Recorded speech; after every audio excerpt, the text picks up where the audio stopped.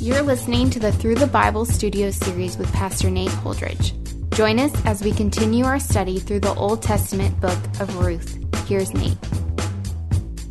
King Asa was a wonderful king in the line of David, and so he was a king of Judah. And some of the things that he did during his reign were powerful and beautiful. He worked religious reforms in Judah and Jerusalem, driving out the high places and the worship of foreign gods. He militarily fortified various cities throughout Judah and made his country a more defendable place. He brought peace, the Bible says, in 2 Chronicles on every side. And there was this major trademark victory in King Asa's life. Early on in his reign, there was a 1,000,000-man Ethiopian army that came against the people of Judah. And it says in 2 Chronicles 14, verse 11, that Asa cried to the Lord his God and said, "There is none like you to help between the mighty and the weak. Help us, O Lord our God, for we rely on you, and in your name we have come against this multitude. O Lord, you are God, let not man prevail against you." That was the early attitude of Asa's heart and life, a dependence upon God in the face of adversity. Unfortunately, near the end of Asa's reign, a different attitude seems to have prevailed. The northern king, King Baasha, had begun to build a strategic city against Judah, the city of Ramah. And Asa, instead of crying out to God, instead of praying as he'd done previously in the face of a 1,000,000-man army, Asa paid the Syrians to attack Baasha's cities. And Baasha withdrew, and Israel or Judah went and destroyed Ramah. And so it appeared that the plan of Asa's had worked. But at that time, Hanani the prophet came to him and said that the eyes of the Lord run to and fro throughout the whole earth to give strong support to those whose heart is blameless toward him. And he announced to him, "You've done foolishly in this, for from now on you will have wars." But the announcement there from Hanani the prophet, God is looking. The eyes of the Lord are running to and fro throughout the whole earth. And what God wants to do is he wants to find those whose heart is blameless toward him. And when he finds that kind of person, he wants to, as Hanani announced, give strong support to them. What we have here in Ruth chapter 2, and really the entirety of the book of Ruth, is just that, God giving strong support to his people, specifically to a woman, young woman, a Moabite woman named Ruth. Now, in Ruth chapter 1, we saw that Naomi and her family had gone to Moabite territory because of a famine in Bethlehem. And there, her 2 sons married, but her husband and her 2 sons eventually all died. And Ruth, one of her sons' wives, returned to Bethlehem after at least a period of 10 years with Naomi. They've returned, and Naomi feels that she's empty. She tells the people in Bethlehem, the women in Bethlehem, "Call me Mara, call me bitter, because I went out full and I've returned empty."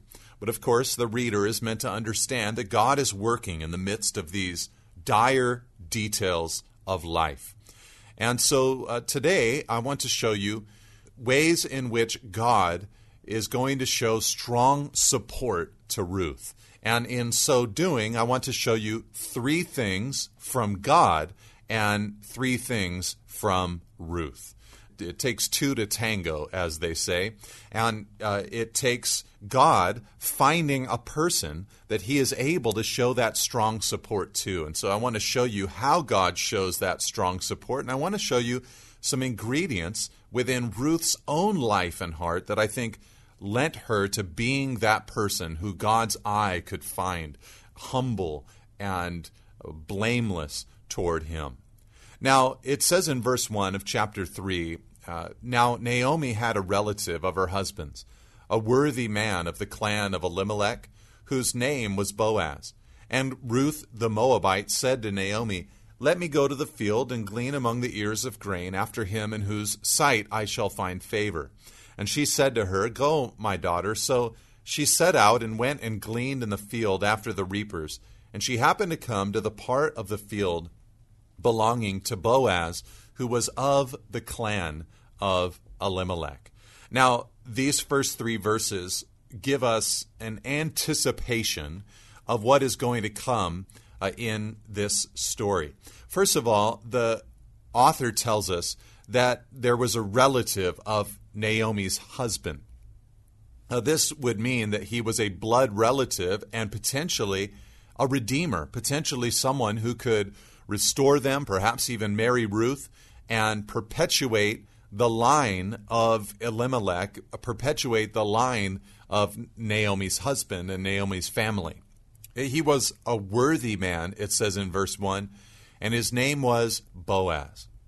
This is all designed to tell us that he was a relative, so he was qualified, but also he was a man of standing. He was worthy. So he's legally, but also financially able to intervene in this situation.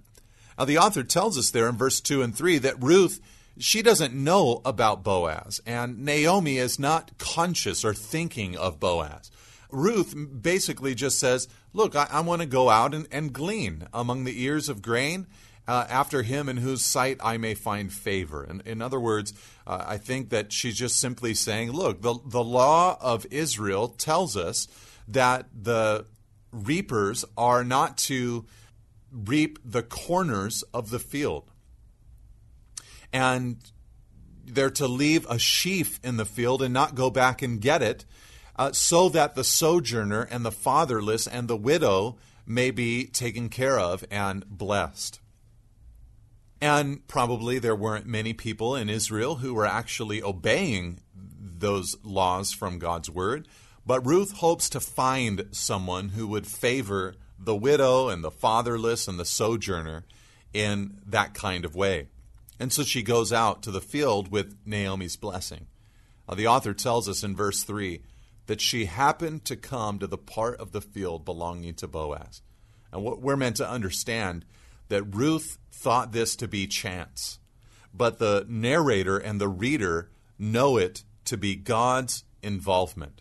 This is not fate, this is not luck, but this is divine providence. And one of the things that I wanted you to see here about God is that God is willing to get involved with his people. God's involvement is the first thing I think that we see. The Bible is filled with this kind of concept that God involves himself in the individual lives of his people. You might remember in the book of 2 Kings, there was a Shunammite woman who Elisha had told to sojourn for a period of time because of a famine in the land. And when she came back 7 years later, she went to the king of Israel to appeal for her old land back. And it just so happened that right at the time that she went into the king, Elisha's servant was with the king and boasting about a time previously where Elisha had raised the Shunammite's son back to life. And just as he's telling that story, in walks in this Shunammite woman. It was God's involvement, God's providence in taking care of her life. There was a moment in the book of Esther where the wicked man Haman had determined that he wanted to finally execute his wrath against Mordecai. And so he built gallows in order to hang Mordecai the next day. But that night, the king, who was more powerful than Haman, could not sleep, and so he asked his servants to read him from the old governmental records. And it tells us that they read to him the story of Mordecai years earlier uncovering an assassination plot and not being rewarded for it. And the king, began to inquire, what should we do? And so when Haman showed up, he says, what should we do for the one that the king desires to honor? It was God intervening in Mordecai's life at just the right moment. Or in the New Testament, we see God asking Philip to go down to Gaza in the midst of a Samaritan revival.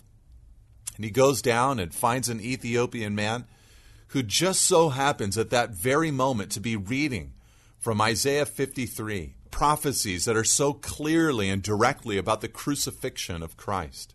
Or later in the book of Acts, when God wanted Paul to go to Ephesus and Apollos to go to Corinth, he arranged the details of their lives and sent them where he wanted them to go, even though they had not even met each other or coordinated with each other by that time. Now, God is seen here as the chess player moving his pieces where he sees fit. And so the involvement of God. And God's people, we must recognize this and believe this to be so. And so she happened, verse 3, to come to the part of the field belonging to Boaz. And behold, verse 4, Boaz came from Bethlehem, and he said to the reapers, the Lord be with you. And they answered, the Lord bless you. Now, what we're learning here about Boaz is that he was a godly man, a godly leader. He comes out and the Lord is on his lips. The Lord be with you, he says. And they answer, the Lord bless you. It gives us a little snapshot of the kind of man that Boaz was. He was a benevolent leader. It tells us in Colossians 4, verse 1, Paul writing, saying, Masters, treat your bondservants justly and fairly, knowing that you also have a master in heaven. You know, if you're a leader of others and a believer, they should have a wonderful experience being under your charge. He said, the Lord be with you, and they said, the Lord bless you. Then Boaz, verse 5, said to his young man who was in charge of the reapers, whose young woman is this? And the servant who was in charge of the reapers answered, she is the young Moabite woman who came back with Naomi from the country of Moab. She said, please let me glean and gather among the sheaves after the reapers. So she came, and she has continued from early morning until now, except for a short rest. Now, Boaz hadn't seen her before, and perhaps this is a little bit of attraction as he asks the question, whose young woman is this? And his foreman identifies her as Ruth. Boaz had likely heard her story about her return from Moabite territory and sticking with Naomi, but he hadn't seen her yet. And so the foreman identifies Ruth, and he tells Boaz that she's continued from early morning until now, except for a short rest. She was a hard-working young woman. Then Boaz said to Ruth, now listen, my daughter, do not go to glean in another field or leave this one, but keep close attention. Keep close to my young women. Let your eyes be on the field that they are reaping, and go after them. Have I not charged the young men not to touch you? And when you are thirsty, go to the vessels and drink what the young women have drawn. So Boaz begins to behave very generously towards Ruth and really begins to care for her. There might be some, feelings within Boaz's heart at this time, but his way of expressing himself is to provide for her, to care for her, to, give her food and drink and protection. And really what this is God is sending his emissary to Ruth. He is sending his man into Ruth's life. And again, I shared with you that we're going to observe how God works within Ruth. And he providentially ordered the affairs of her life and brought her to that field, working in the details of her life. But here, God's sending his emissary, his man, into her life. And often this is the way that God will work. God will work in your life via other human beings, and God will work in the lives of other humans with your life. It is as they say, all about relationships. You know, it's interesting to me at the end of Paul's life, when he was on his deathbed and, knew that the time that he was going to die was about to come. He'd been spared from other Caesars, but it appears in 2 Timothy that Paul knew that he was about to be poured out as a drink offering. It was time for him to die. And it says in 2 Timothy 4, verse 9, as he closes out his final letter, his final correspondence, he said to Timothy, "Do your best to come to me soon. For Demas, in love with this present world, has deserted me and gone to Thessalonica, Crescens to Galatia, Titus to Dalmatia. Luke alone is with me. Get Mark and bring him with you, for he's very useful to me for ministry. Tychicus I have sent to Ephesus." And in that short little paragraph, Paul mentions multiple people. He's talking to Timothy. He refers to Demas, who departed from him. He talks about Crescens and Titus and announces that Luke is with him and asks Timothy to get Mark and to bring him. And he talks about sending a man named Tychicus to Ephesus, where Timothy would have been. He talks about these 7 men in just a couple of breaths, because for Paul, over the years, it had become all about his relationships in Christ, people that he was co-laboring with for the sake of the gospel. And maybe a question that we would ask in seeing God sending Boaz into Ruth's life is we would ask the question, who are we called to help? In other words, who are we called to be a Boaz for? And then perhaps a second question would be, who has been a Boaz for us? Who has treated us as Boaz treated Ruth? And then the other thing I think that we should see here, God involving himself in the details of Ruth's life, but God also sending his emissary, but also seeing God's provision for Ruth. It says there that, Boaz, he told her not to go glean in another field. He protects her from the young men and provides water and drink for her. This points us to the provision of God upon the lives of his faithful people. I think this is something that we really must remember. The simple provision of God upon our lives. We live in a complex world with, so many things that we refer to as needs, but that really aren't needs in our lives. And our lives can become so entangled with the cares of this world, the deceitfulness of riches. And the reality is that if we have the Lord, we have our food and we have shelter, clothing, then we're fine. We have everything that we need. And if we could just simplify things to that degree, I think we'd have so much more joy than we so often have. Jesus said this in Matthew 6:25. He said, "I tell you, do not be anxious about your life, what you'll eat or what you'll drink, nor about your body, what you'll put on. Is not life more than food, and the body more than clothing? Look at the birds of the air.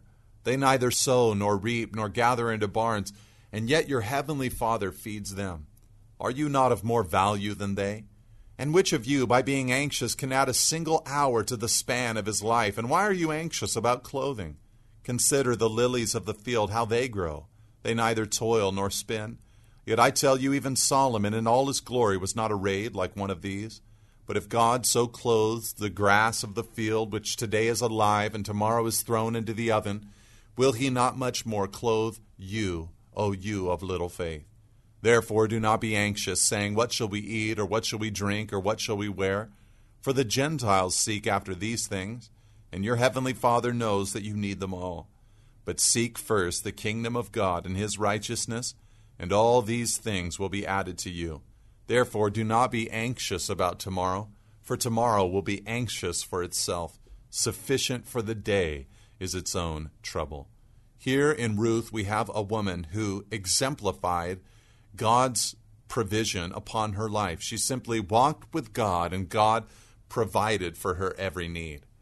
Now, upon receiving this grace, it says in verse 10 that Ruth fell on her face, bowing to the ground, and said to him, Why have I found favor in your eyes that you should take notice of me, since I'm a foreigner? But Boaz answered her, all that you have done for your mother-in-law since the death of your husband has been fully told to me, and how you left your father and mother in your native land and came to a people that you did not know before. The Lord repay you for what you have done, and a full reward be given you by the Lord, the God of Israel, under whose wings you have come to take refuge. Here is, I think, the centerpiece of this entire movement of the story. What Boaz does in his response is he points to two things. He tells Ruth, look, the reason that I'm doing this is because you serve Naomi. I heard about what you did. You left your father and your mother and your native land. You came to a brand new people. You've been serving this old woman, Naomi. And not only that, but you came under the Lord's wings for refuge. You chose Naomi and you chose God. And I think that as Boaz announces this to Ruth, he is pointing to something that God himself is constantly looking for. They asked Jesus, what is the greatest commandment? And he said, you shall love the Lord your God with all your heart, with all your soul, and with all your mind. And you shall love your neighbor as yourself. On these two commandments depend all the law and the prophets. And Ruth was living out that reality. She was loving God primarily and loving Naomi secondarily. And Jesus said that's what it all is about. It all boils down to that, the love of God and the love of mankind, the love of people.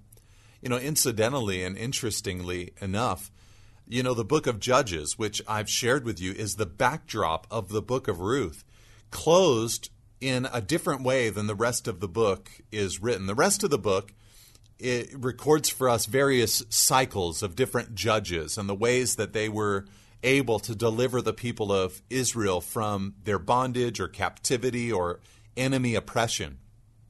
But the book closes with two stories that there's no judge for, but seem to be two examples of the depravity of the time of the judges.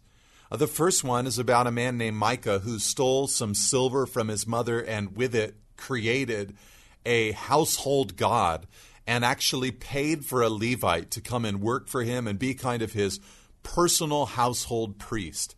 And the tribe of Dan then persuaded that Levite to steal the idol and become their priest themselves. And it's a very bizarre story, but it shows us the idolatry that was in its infancy in Israel.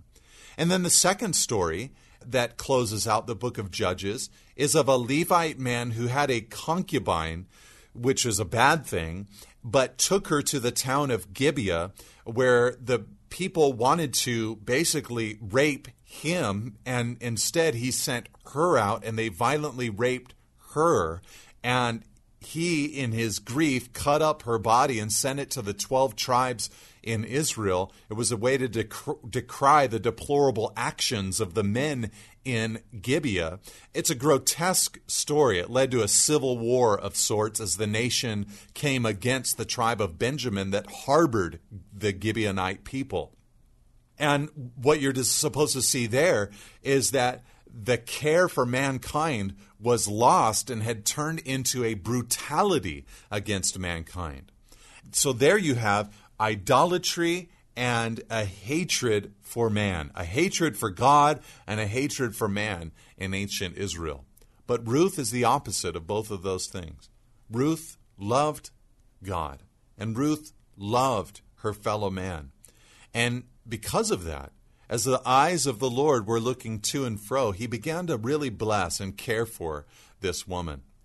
But she did not consider it as a wage. Notice what she said. She said, I have found favor, verse 13, in your eyes, O my Lord. For you have comforted me and spoken kindly to your servant, though I am not one of your servants.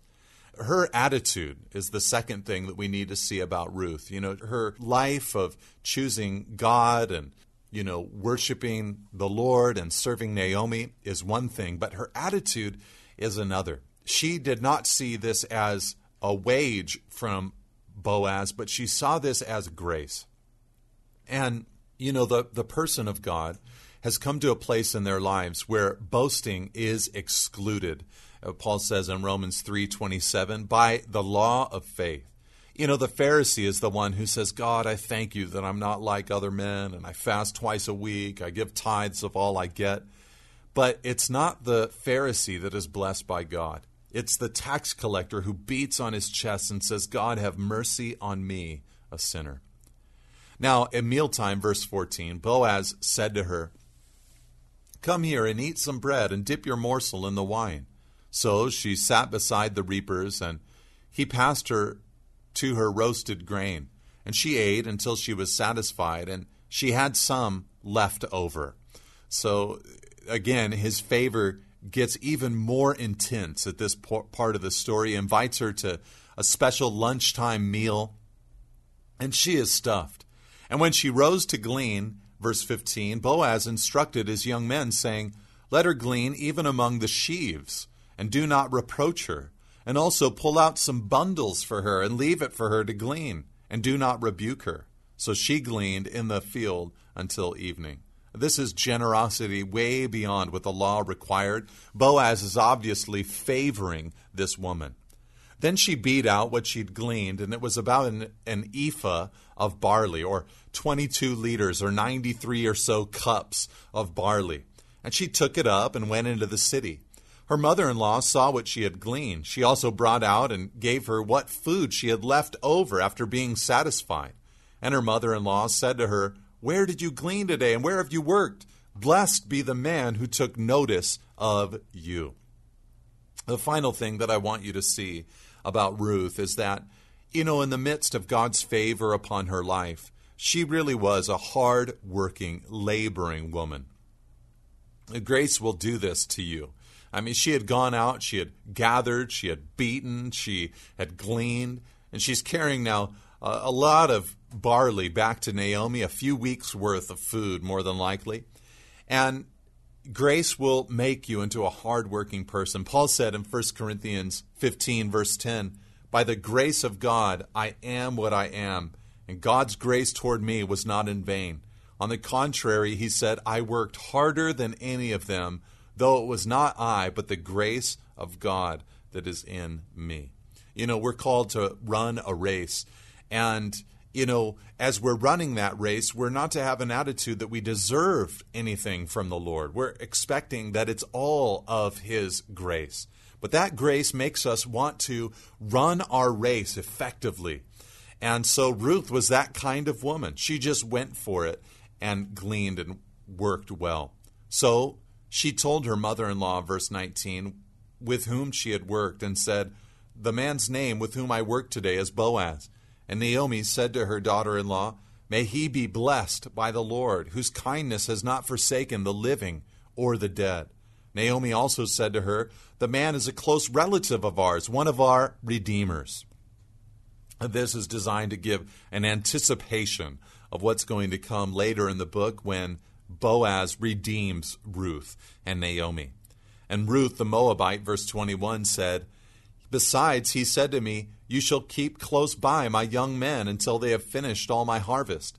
And Naomi said to Ruth, her daughter-in-law, it is good, my daughter, that you go out with his young women, lest in another field you be assaulted. So she kept close to the young women of Boaz, gleaning until the end of the barley and wheat harvests, and she lived with her mother-in-law. So Naomi encourages her to simply stay with the young women and to stay in Boaz's field, and she did so until the end of the barley and wheat harvests. It's, in one sense, the end of the story. There's no marriage, there's no romance, there's no redemption, and now the barley and the wheat harvests are over with. And what are they going to do? There's been no resolve, there's been no closure, there's been no redemption. And that's where the text takes us into Ruth chapter 3. God bless you, and amen. Thank you for listening. For additional resources and teachings, or to contact us, please visit us at nateholdridge.com.